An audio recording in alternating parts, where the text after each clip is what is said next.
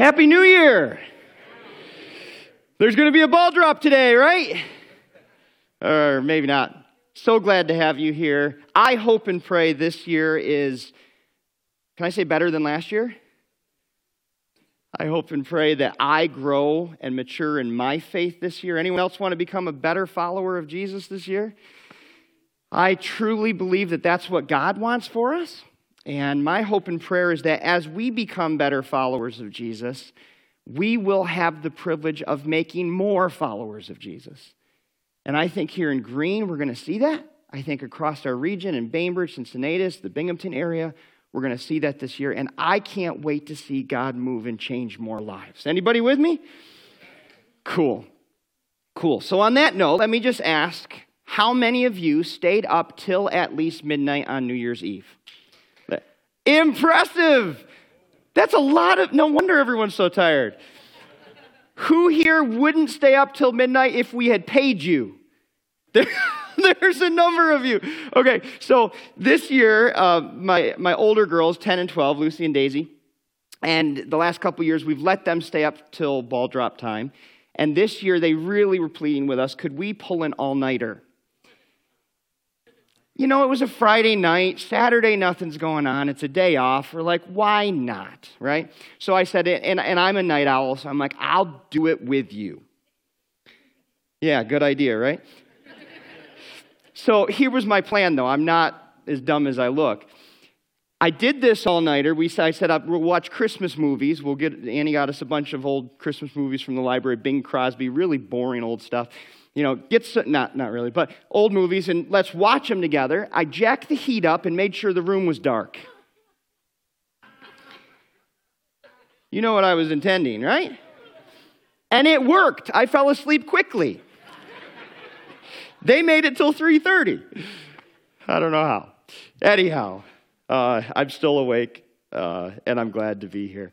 I want to welcome everyone joining us online, wherever you're joining us from. Thanks for being here with us. Today we're going to start a new series called Selfless. New Year, Less Me. This is not a series we had planned to do. You probably know, if you've been here a while, we plan out our preaching calendar a year in advance. And so, you know, I could look at December of this year and tell you our plan for what we're speaking on. But about 7 weeks ago, I heard about this series. This is from Pastor Craig Groeschel at Life Church, and it really resonated with me and our preaching team. And so we decided to call an audible, and we called a change of plans, and decided we're going to spend the first 4 weeks of this year going through this series that Life Church has done. So I want to thank that church and Pastor Craig for this, and just say that this has resonated with me. Just the title alone kind of hit me. Like, New Year, Less Me. Because I think when a new year comes, many of us, whether we call them resolutions or not, we have goals. We have certain things we strive for. Many of us, it's, first of all, let's start eating better than we ate the last few weeks. Maybe less than we ate the last few weeks. Let's certainly spend less than we spent the last few weeks. Let's maybe pay off some debt. Let's do some things to improve ourselves. And while those resolutions or goals aren't necessarily a bad thing. I think many of us do need to eat better and spend less and all the rest. I think unknowingly those goals are very me-focused. They're about bettering myself. They're about bettering my body, my health, my family, my work, my habits. And unwittingly, these goals are selfish. And the challenge with that is God did not place me on this earth so that he could serve me and make me happy. He placed me on this earth so I could serve him and make him happy. And when I deviate from that and make Justin's life about Justin, I miss the big picture. And I lose the reason and the purpose and the significance and meaning for why God put me on this earth. And so for the next few weeks, we're going to look at 4 different choices we can make, 4 different habits we can have this year to take our focus off ourselves and to put them on others and on God. And to learn together how to be selfless, how to have a little less of me and a little more of him this year. Anyone up for this journey?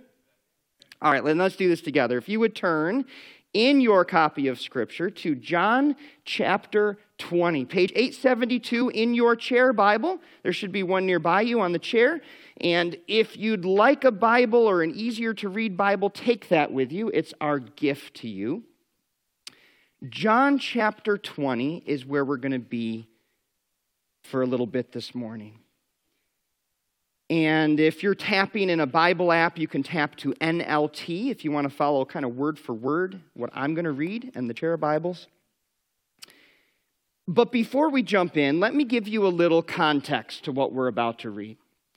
This is the eyewitness account by someone who was in the room. This is the account of what happened on a certain day to a certain group of followers of Jesus. Now, Jesus spent the last 3 years of his life pouring himself into how many gentlemen? 12.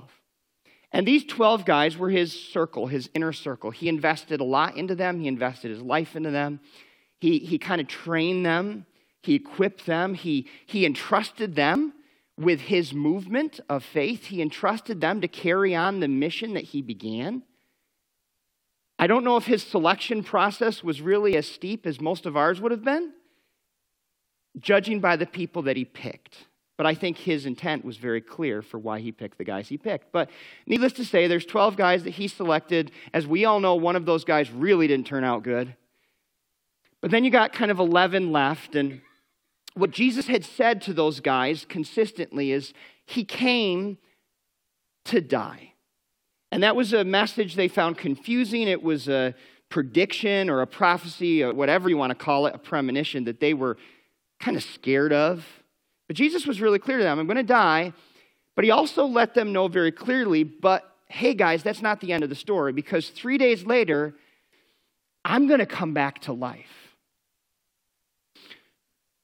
So it happens as Jesus says. He dies. It's this public execution. It's as he told him it would be. It was pretty messy and torturous and bloody and all the rest. I think most of you know that story.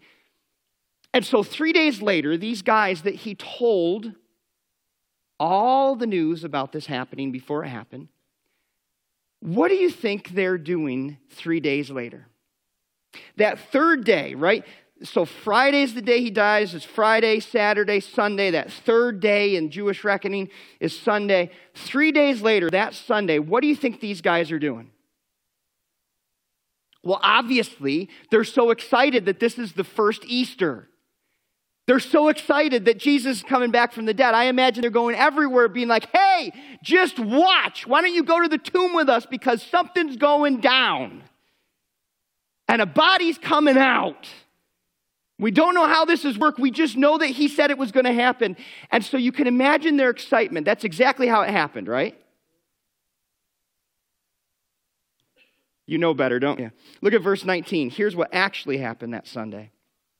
Verse 19, that Sunday evening, the disciples were meeting behind what kind of doors? Locked doors, because they were afraid of the Jewish leaders. Now don't miss this. This is their moment. This is their moment. This is the first Easter. This is the day when Jesus told them he was coming to life. And they are absolutely blowing it.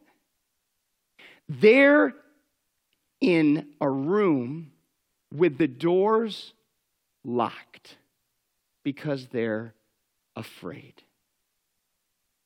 And I think about these guys, and I think of everything they knew, and I think of the mess in the world around them. In the world's greatest need, Jesus is the greatest hope. Amen? And they had it, and they knew it, and so because of all that, they're locked in a room.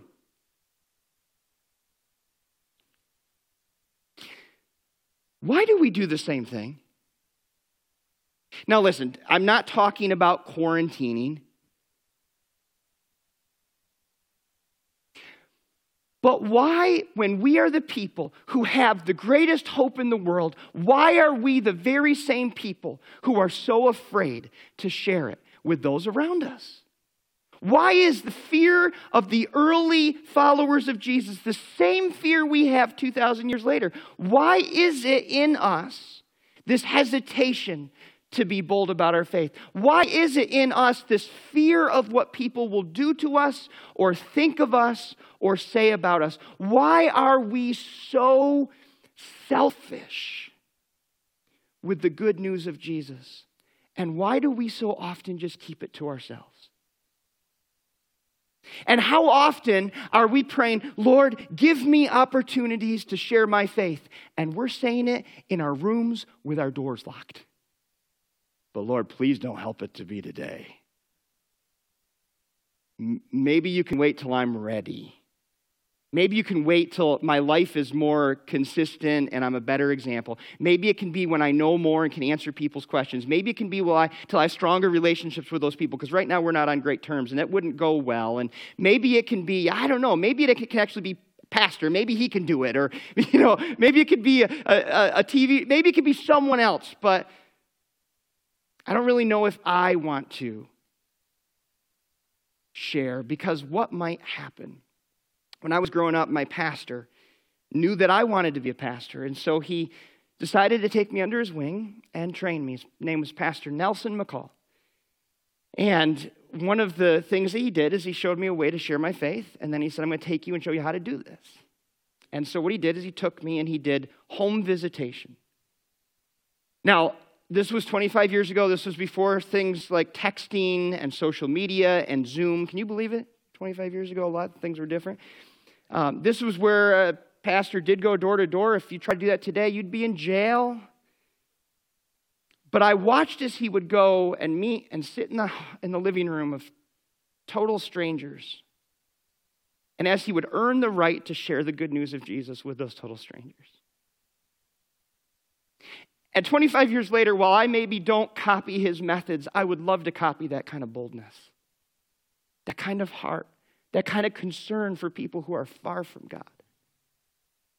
And it's funny because he helped to spark in me this desire to reach people for God, because I saw him lead people to Jesus, people he had never met before. I saw their lives change. I saw their gratitude. And I also saw people reject him, ask him to please leave.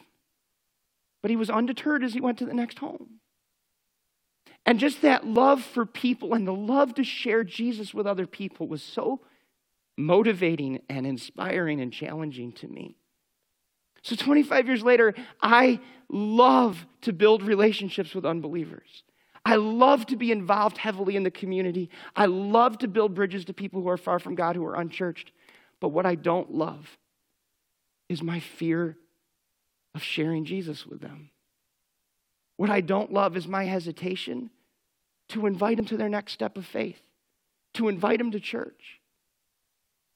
And you know what's really weird? I'm a pastor.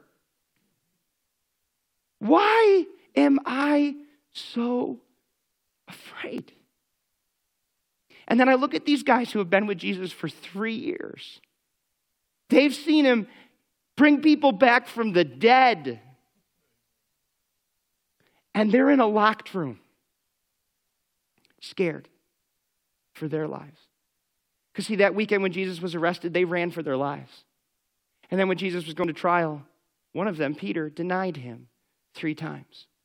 That weekend was an utter failure for followers of Jesus. And Sunday, the first Easter, that failure continues as they respond in complete and total fear. Check out what happens next. They're behind locked doors because they were afraid of the Jewish leaders. Suddenly, who's standing there among them? I just love considering that moment.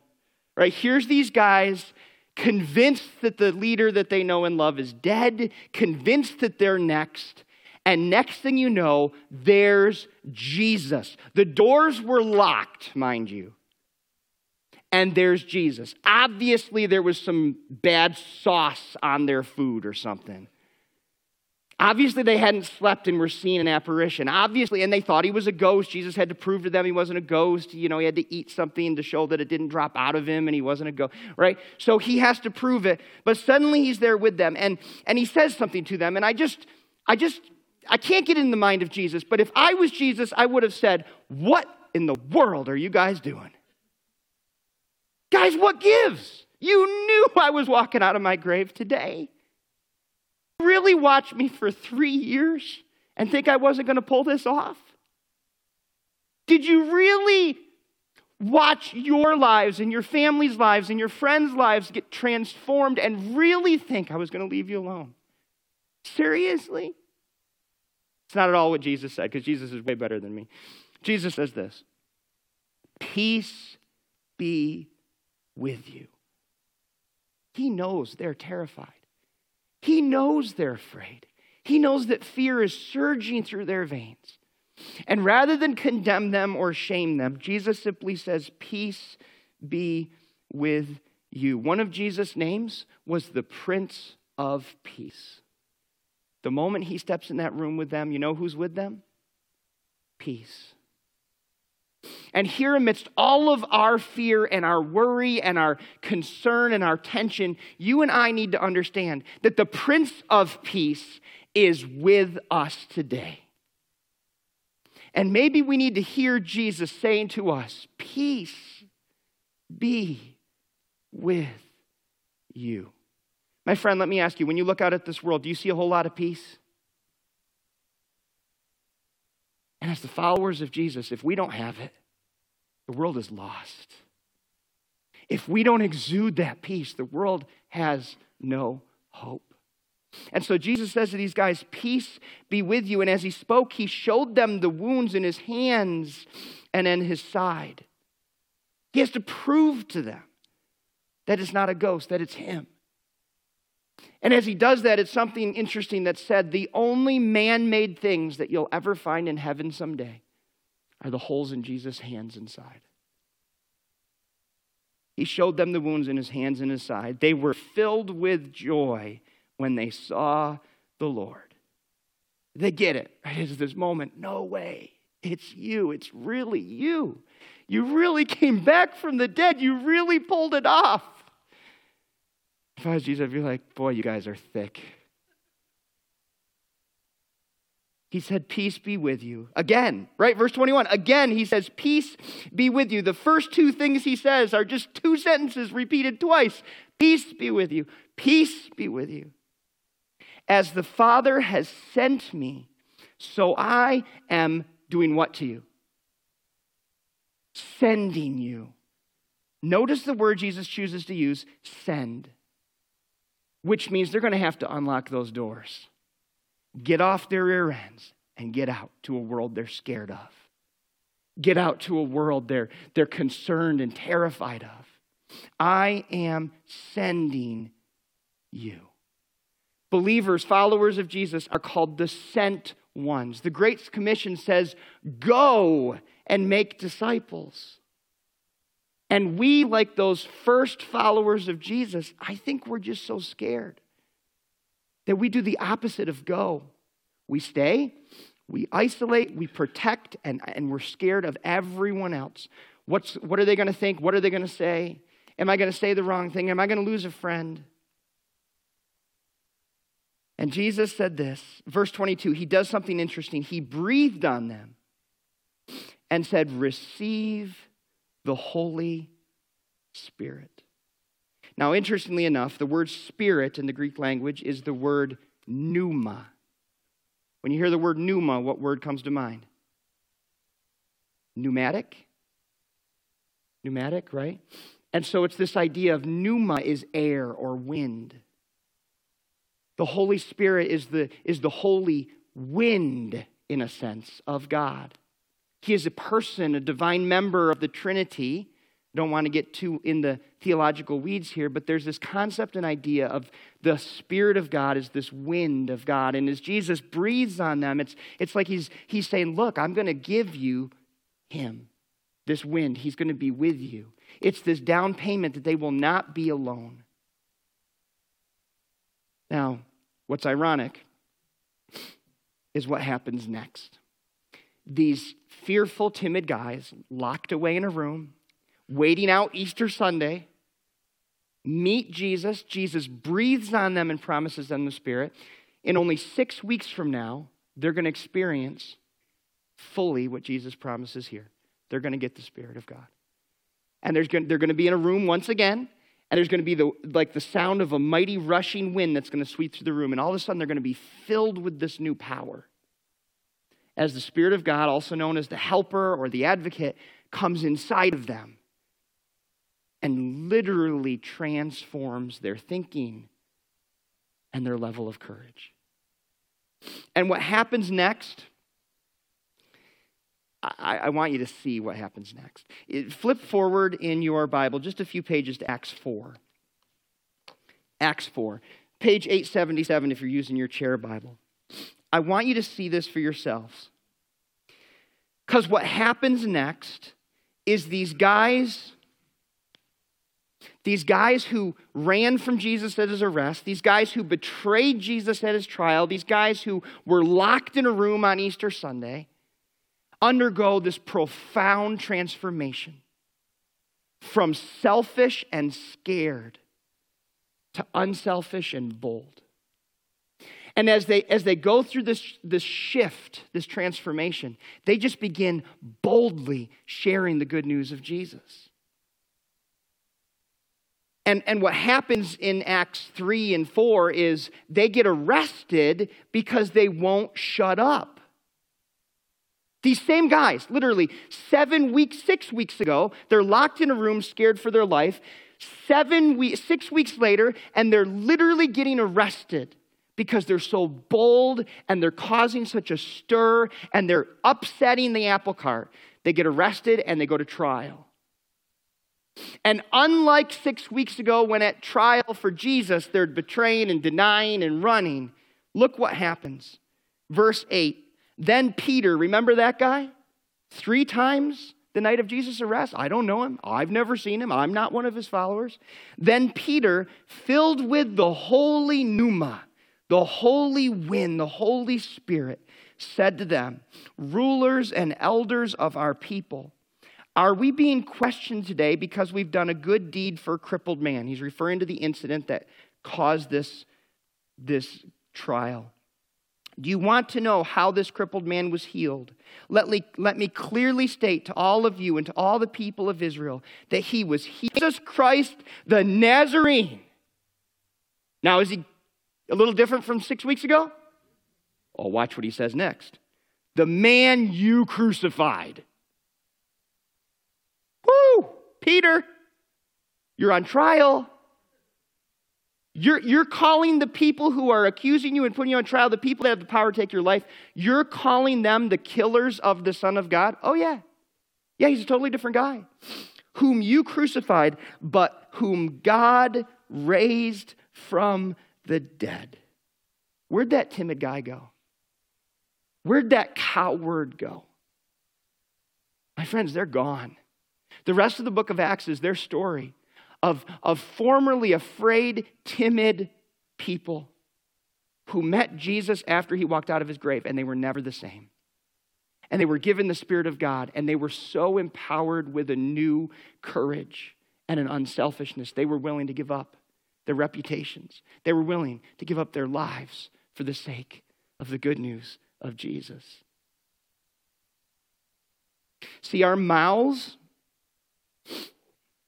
let me describe it this way. On your hot water tank, if you have a hot water tank, you have something on there that if it gets too hot, if there gets to be too much pressure, what's on there to release that pressure?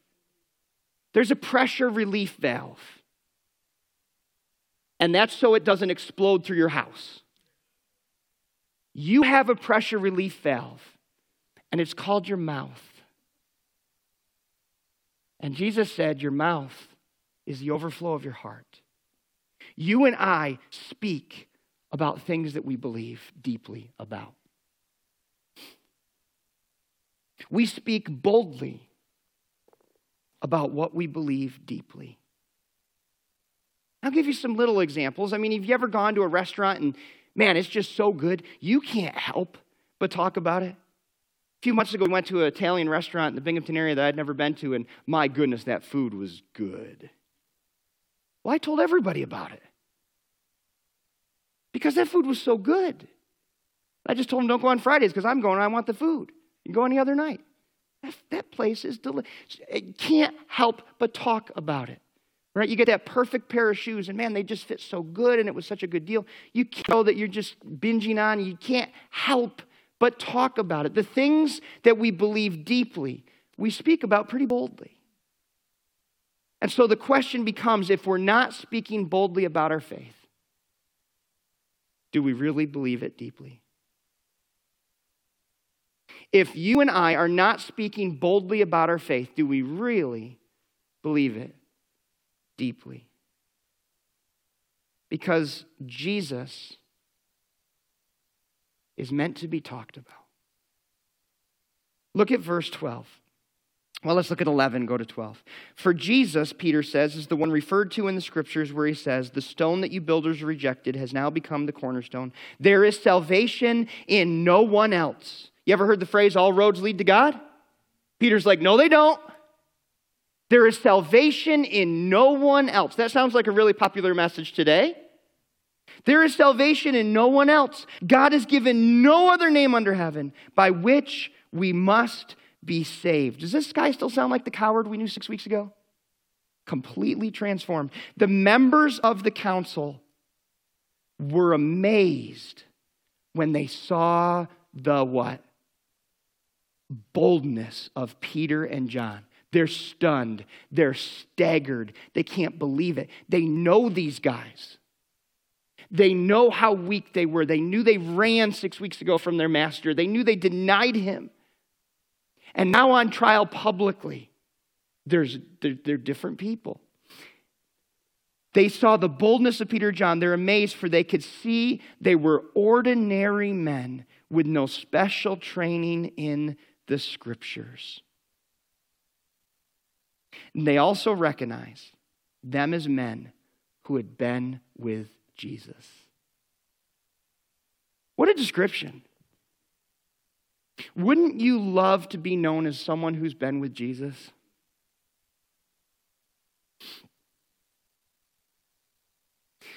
So let me ask you, as we think about the boldness they had that day, the council sitting there and they're stunned by the extreme boldness of this man. Let me ask you, how amazed are people around you by your boldness for your faith?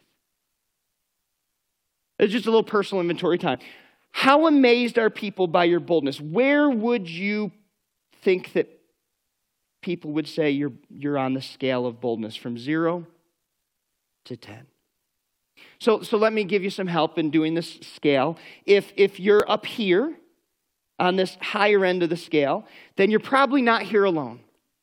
You're probably here with some family, some friends, some people that you've invited, or watching with others that you've shared this with because you're just bold and you love sharing Jesus with others, and you care so deeply about those who don't know Jesus as their personal Savior. And you probably are praying regularly for people who don't know Jesus to come to know Jesus. And so you probably have this rhythm every day of this list of people that you so badly want to spend eternity in heaven with you, that you can't imagine being in heaven without. And so you pray for them constantly. And you have this tremendous heart for people far from God. If that's you, man, you're on this end of things. Now, if you're on the lower end, it probably looks like that you're not really talking about Jesus to other people. I mean, you maybe go to church, you maybe do some time with God during the week, maybe, but Jesus isn't really something that you talk about, especially not with people who aren't churchgoers or Christians. Maybe you're not regularly praying for a few people to come to faith. And what's interesting is, as I think of my own life, I've had times where I'm on this end of the scale, and I am boldly sharing my faith, and I've had other times where I've just been on this end, kind of apathetic, selfish, kind of keeping the good news to myself. And I don't think today, as we take inventory of where we're at, I don't think today God wants us to feel condemned or strain or shame if we're maybe on this lower end. I think what he would say to us is a lot like what he said to his apostles that day in the locked room. Peace be with you. No need to be so afraid. You're probably not quiet about your faith because you don't care. You probably care. You're probably quiet because you're scared. You're scared of what other people might say. You're scared of losing that friendship. You're scared of losing your reputation, looking like a kook, looking like a Bible thumper, looking like, I don't know, a little bit zany, a little bit off your rocker. And maybe you and I just need to hear Jesus today say, peace be with you. I'm with you. I'm the Prince of Peace. But maybe that sense of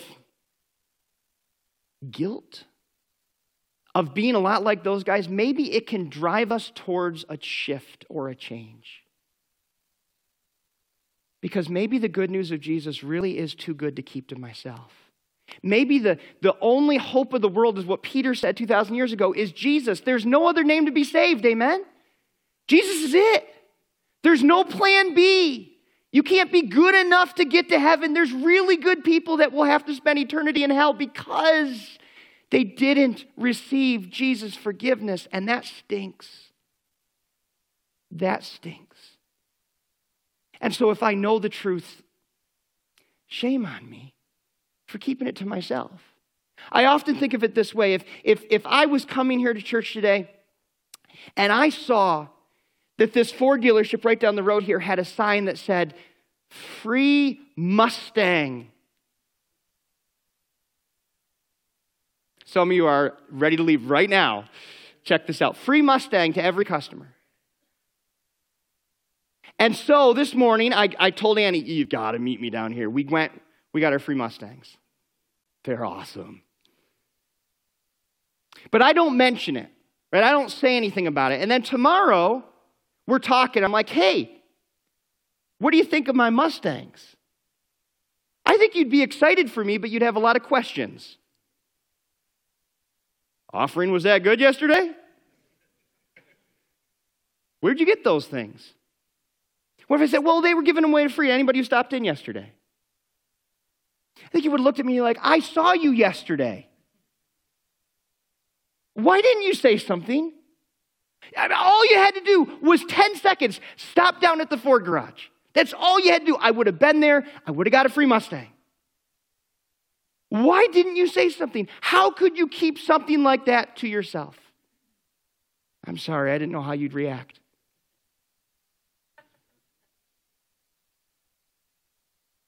And I think we're the same way with Jesus. We don't know how people react to hearing the greatest news in the world, that Jesus came and died and gave his life for them to give them eternity in heaven, no strings attached.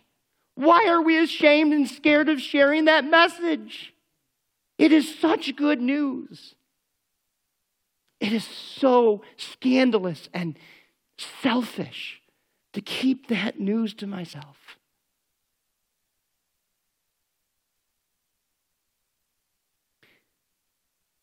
So what do we do? What do we do to change this? I think there's two things as I look at these guys that they did that I need to do this year. There's two things. The first is this. I need to spend more time with Jesus.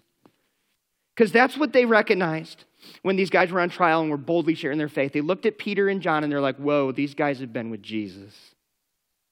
I need to spend more time with Jesus. So a couple weeks ago, I sat down and I developed a plan this year. I'm going to work through the New Testament, one chapter a day. I'm going to journal. Like, I have this plan of spending time with Jesus. And I don't know if I'll follow it every day, but it's my intent. It's my heart, because I need to spend time with Jesus.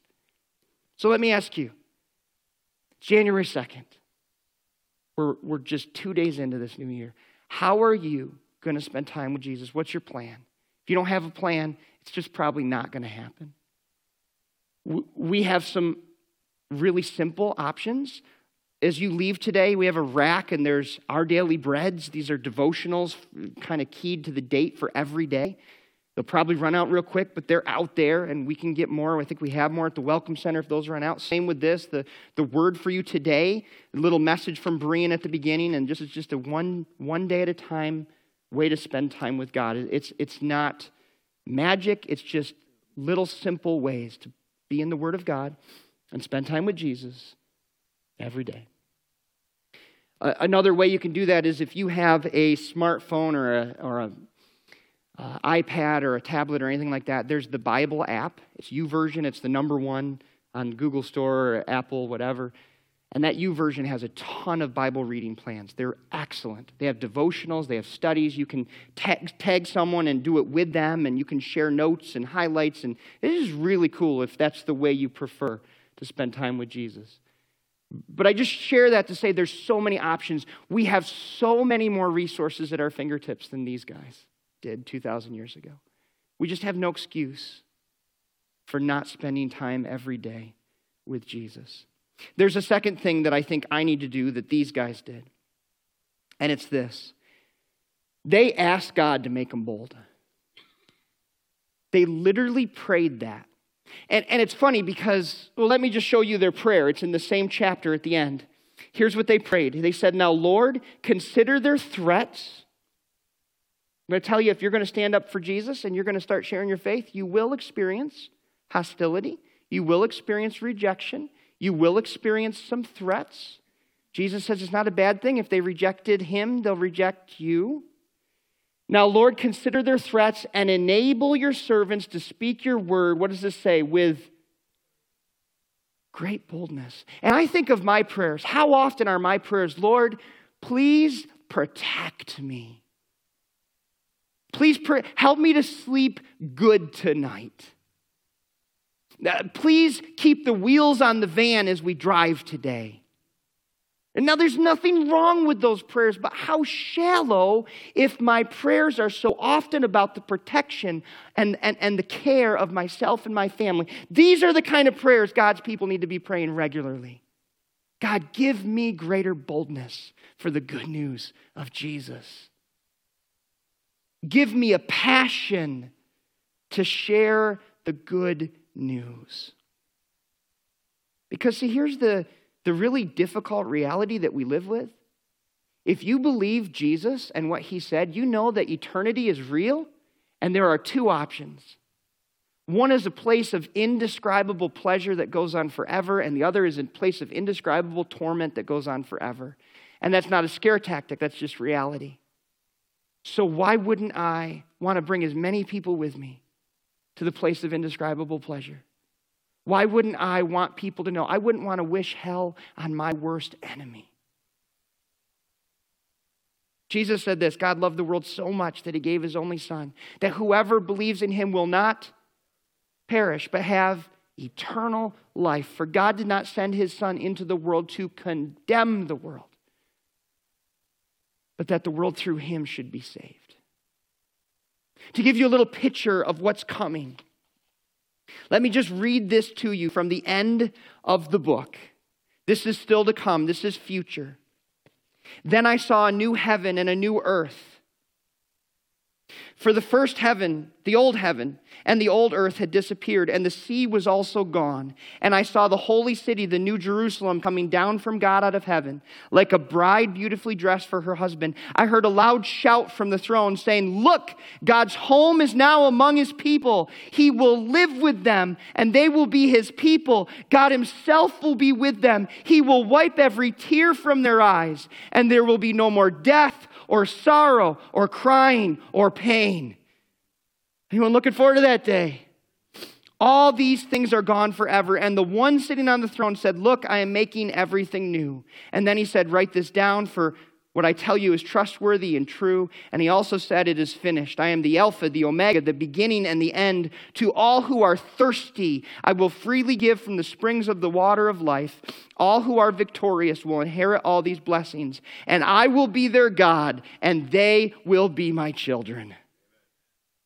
That is our hope.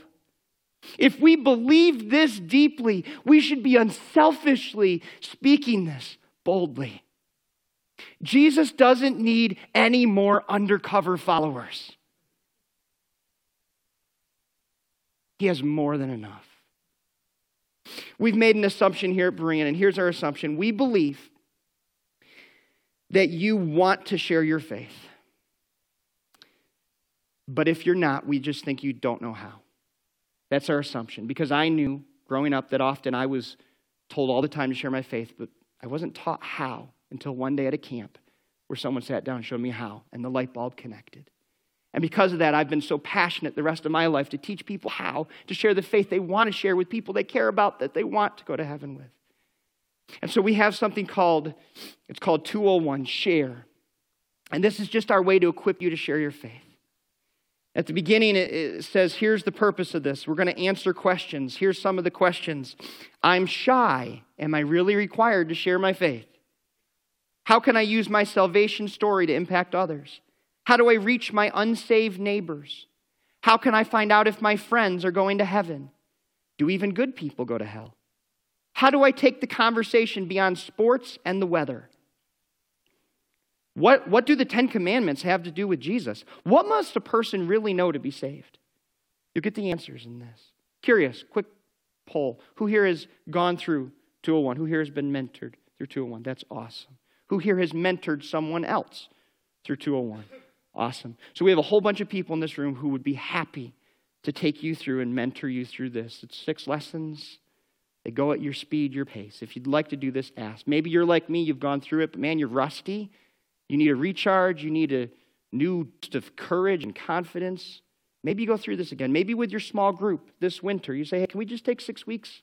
Pause our study and just for 6 weeks, be refreshed and retrained for how to share our faith. Here's what we're giving every person today. It's on your chair. As you came in, you probably saw it. And if you're watching online, if you want one of these, you can just shoot the church an email and we'd be happy to send one to you. But it's called a Pi Squared card, and it's really simple. On the back, you're going to see 4 different blanks. A blank for a family member, friend, coworker, classmate, and neighbor. And so very simply, it's this. You're going to write just your top 4. Here's your top 4 of people you're going to start praying for every day. Pi Squared simply stands for pray, invest, invite. I'm going to pray every day for those on my list, asking God to give me opportunities. I'm going to invest in them by building authentic relationships, and I'm going to invite them as God gives the opportunities to their next step of faith. Whatever that is, inviting to church, inviting to Christ, inviting to read something, to watch something. So I encourage you to take this home to today, fill out 4 people that you're going to begin to pray with all your heart every day for. Put it somewhere where you won't miss it. Put it at your bedstand. Put it on your dash. Put it on your mirror. Somewhere where every day you're reminded about what is most important as a follower of Jesus. We are the sent ones. Jesus told us to go and to be bold for our faith. Because see, here's what I think. I think maybe in 2022, God is going to use some of us to reach some people who are far from God. There's going to be someone in our life currently that is far from God. And this year, that spouse or coworker or neighbor or friend or student, they're going to hear about Jesus from us. And their life's going to be transformed. And next year at this time, they'll be part of our faith family. Because here's what I know. You're probably sitting here today because someone was unselfish and bold enough to share Jesus with you. And maybe it's our turn to unlock the door and to be the sent ones who share Jesus with a world that desperately needs to hear the good news. Amen? Would you bow with me this morning? And there's a prayer that I try to pray regularly. It's Ron Hutchcraft's 3 open prayer, and it's simply this. Lord, open a door, open a heart, and open my mouth. It's a great, simple prayer to pray every day. Lord, open a door, open a heart, open my mouth. So maybe today is the day where you put your stake in the ground for 2022 and say, okay, a goal, a resolution this year is to be less focused on me, more focused on others. And that's going to start by speaking about Jesus. I'm going to stop being so afraid. I'm going to stop being so ashamed. I'm going to start to ask God for boldness with my faith. I'm going to speak boldly about that which I believe deeply. Listen, if that's you this morning, here's what I want you to do. If you're committed this year to pray for boldness in your faith, here's what I'd like you to do. Just kind of before God, would you raise your hand and say, yes, today I am asking God to give me boldness. If that's you, would you join me and just raise your hand before God? God sees hands, but more than that, he sees hearts. Say, God, give me boldness this year. God, Father, today as many of us have our hands in the air, and even perhaps online, people have their hands in the air saying, today, God, give us boldness to begin sharing you. Lord, please, we pray, help us to unlock the door. Help us to realize that our peace, the Prince of Peace, is with us. And may we be bold in our faith for you this year. I want to take a moment before we wrap up. If you're here today, maybe you're a guest, maybe you're new to faith, maybe you're new to church, but maybe you've never taken that step of faith yourself. You're not to the point yet of sharing Jesus because you need to receive Jesus. You need to encounter Jesus. Today, I want to share him with you. Jesus has completely transformed my life, and it's because as a young kid, I had a bold sister who shared her faith with me in a moment of crisis, and I received the gift of eternal life, and my life's never been the same. Today, I invite you, you've heard what we've said, you've heard the good news of Jesus. He's come, he's lived, he's died, he's risen again. And he did it for you. There's no sin he can't forgive. There's nothing in your past he doesn't already know. If you believe in him, if you ask him to forgive you and be your Savior and your master, he will, he promises. And today, if that's you and you have the faith to believe him, I want to welcome you to the family of faith. There are no outcasts. There are no strangers. It says when the council saw these men, they realized they were unschooled, ordinary men. The word ordinary in the original language is where we get our word idiot. They saw these men were idiots. Can I tell you the good news? God loves using idiots like us. He loves it. He's not concerned by what's on or not on your resume. He loves you. He made you. He chose you to be the recipient of his love. And maybe this year's the year where we stop being so focused about the spread of a virus and we start being more focused about the spread of Jesus Christ. Maybe this is the year that we finally get it right. Maybe we say, despite all the mess around us, I am going to boldly share Jesus because nothing matters more. Eternity is at stake. Father, today give us boldness. May this year be different because of the stake we put in the ground today. Teach us how to be unselfish and to be bold like your first followers. We pray this in Jesus' name. And God's people said, amen.